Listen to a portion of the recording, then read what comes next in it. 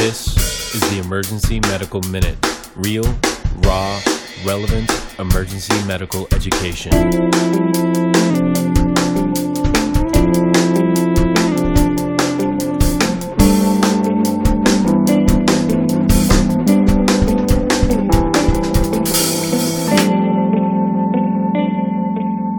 Please enjoy the show. Let's transition now into one of those realms in medicine that's kind of on the bandit frontier, and that's synthetic marijuana. What happens when you take marijuana and you start playing as a chemist with all the different groups around it? What type of effects does it have on the body? And to give us that talk, we've got my good friend Eric Vreesendix, Dr. V, as he's known in Swedish, right? Who's going to come and educate us on synthetic marijuana. Thank you. So, what's life than just a big hustle, right? So I'm going to tell you a story about synthetic marijuana, which is, they're just hustling backwards. Because this drug is something that started legal, seemingly safe, and now has ended up heavily regulated, illegal, is incredibly dangerous. She's just doing it backwards, man.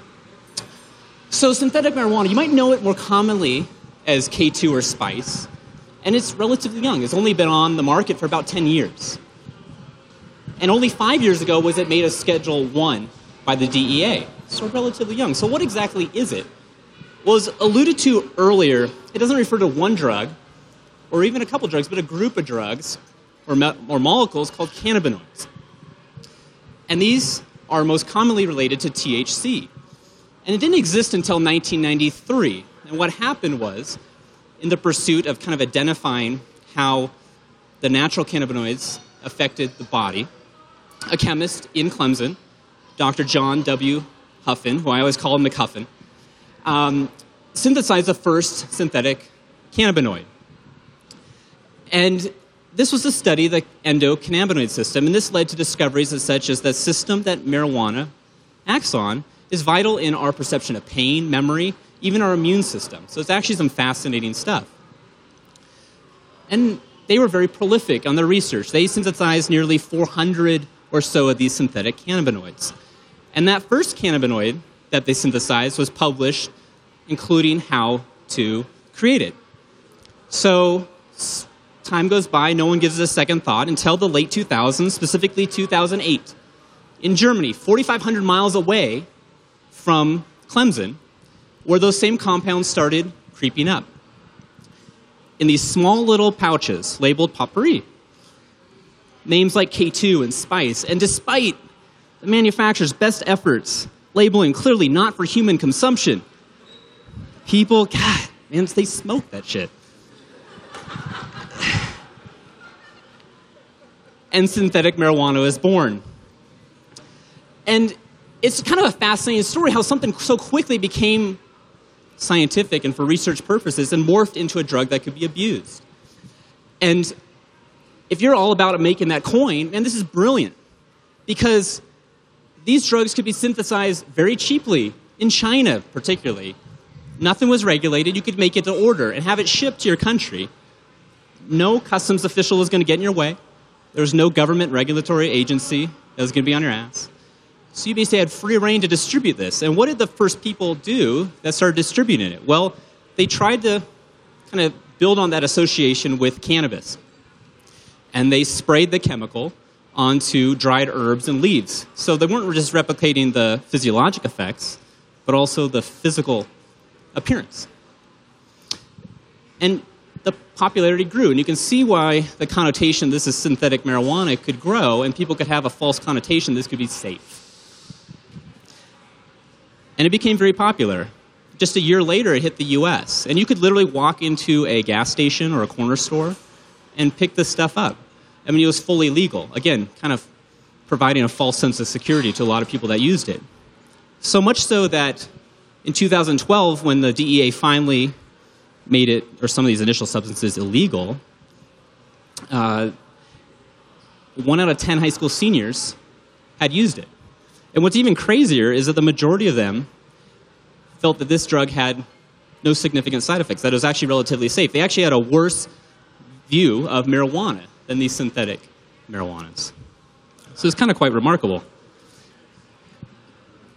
But it's certainly not as safe as it sounds. And while some of the effects are very similar to marijuana, you can feel a little euphoria, tachycardia, nausea, lightheadedness, there's some effects that are certainly not something we typically associate with marijuana. High blood pressure, right? We're usually seeing low blood pressure. Sometimes people have intense paranoia or psychoses, think they're possessed by the devil, think that others are too, think it's the end times, right? That's crazy. That's not a good trip. Some people get very agitated and go on rampages. People can have significant injury to their vital organs, have acute kidney failure, strokes, heart attacks, and it's been attributed directly to deaths. And not just, oh, I think I'm the devil, I shot myself in the head, but actually, like, I had a heart attack and died. So it's some scary stuff. So it's kind of phenomenal when you see this drug and how destructive is all these symptoms. What on God's earth, why do people use this? Well, there's a couple of reasons. And one is that for quite a while, it doesn't show up drug tests, right? So people that might value the legal, or I guess weighing the health risks to be worth it compared to the legal risks, might use this if they're facing a drug test of some sort. I think an interesting place where you see this pan out is actually in the NFL. So the NFL in 2016, end of last year, finally put synthetic marijuana as a banned substance. Marijuana had been in on that list for years. And if you look back over the last 5-6 years or so, there's a lot of players who got in trouble with law enforcement using synthetic marijuana. And you think, okay, these people are making a lot of money. They have a lot of resources. Why are they subjecting themselves to all these health risks? Well, probably to escape some of the harsh marijuana policies that the NFL had, which is quite fascinating.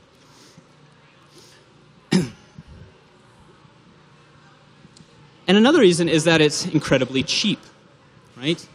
So think about how it's made. You don't have to wait for plants to mature. You don't have to process them at all. You don't have to smuggle them, initially at least. So this drug could be delivered to the consumer at a very affordable price. You didn't have to go through all those other processes. And compared to even states that have legalized recreational marijuana, it's still incredibly affordable. And we're talking fractions of the cost. In Colorado, it can be half as much or less. And states that marijuana is illegal, well, if you can get high for a couple bucks, and that's all you have, and you want to escape reality, well, maybe it's worth subjecting you to those health risks. Sorry. So unfortunately, it's not a drug that's probably ever going to go away. Another reason, and I got to bring this up because it's just awesome, is that there were some fantastic marketing names for the drugs. I mean, K2 and Spice is what we hear about the most, right? But it's like Scooby Snacks, Funky Monkey. Don told me his favorite was Shagadelic, what was it? Shagadelic Erotic Incense? Where is he? Yeah. That was a good one. There was one called Pandora's Box Reborn. And like, in the spirit of a Yelp review, I was reading some online forums, and the rating for that was all caps, 3 words: horrible, lethal, deadly. But my personal favorite is Ass Hat. I'm not a romantic like Don. And it had the review of One Hit a Quitta on that same website. So that's probably what I would go with there. But yeah, so I mean, we're going to backtrack a little bit because we think about, well, how can you have such of these wild effects? We talked about kind of why people might do it, but why do people have sometimes some mild reactions and sometimes severe reactions? Well, it all goes back to the process of how it's made. You know, these cannabinoids vary widely. No one tells you what's in these when you buy them. And the labs that are synthesizing them are constantly tweaking their molecules to stay above the law. And the initial cannabinoids that were produced, especially in that lab initially that were replicated in Germany, were sometimes binding 100 times stronger than THC. So you can see how those effects would be vastly different. Also, just think about the purity of that. You know, these people are probably a little shady. You know, so you don't know what you're going to get. They're mixing with solvents, all sorts of other crap. So you don't know what you're smoking necessarily. You don't know what else you're smoking. And then the other thing is, well, they sprayed on these little dried herbs and leaves to make it look like pot. And what's that all about? And I was kind of reading some articles about this happen, and it's literally like, I'm imagining it like some old guy on their lawn on a Sunday morning, or maybe a Sunday evening with a beer, just like spraying it, some water. Oh shit, did I do it over here? And you're gonna get wildly different concentrations over here and here and here, so you pick up this packet of potpourri, not for human consumption, you pick up this one, and they're gonna be completely different highs. And that's what leads to things like a month ago. I don't know if you heard about the guy that plowed through all those people in Times Square about a month ago. And that wasn't a terrorist attack. That was someone that was supposedly high on K2. He thought it was the end times. And for him, it was. Unfortunately, for one other person, it was. And also, in New York City, for some reason, has a huge problem with it. But it led to 6,000 people being hospitalized in 2013, coming to EDs.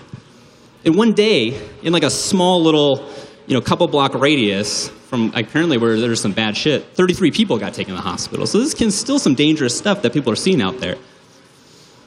And it's also led to some more humorous topics, or I guess titles, such as, why does synthetic marijuana turn people into zombies? Because there's some videos out there, if you YouTube it, of people just kind of stating can of tonic like this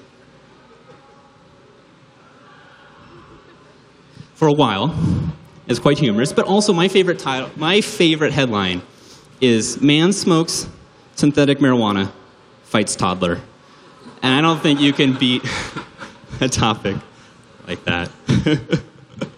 So it's quite amazing. So anyways, that's it actually. So that's a whirlwind tour, right? We're hustling backwards. We're starting legal, now we're getting unlegal, and people are fighting toddlers and all sorts of crap. So man, synthetic marijuana, some fucked up shit.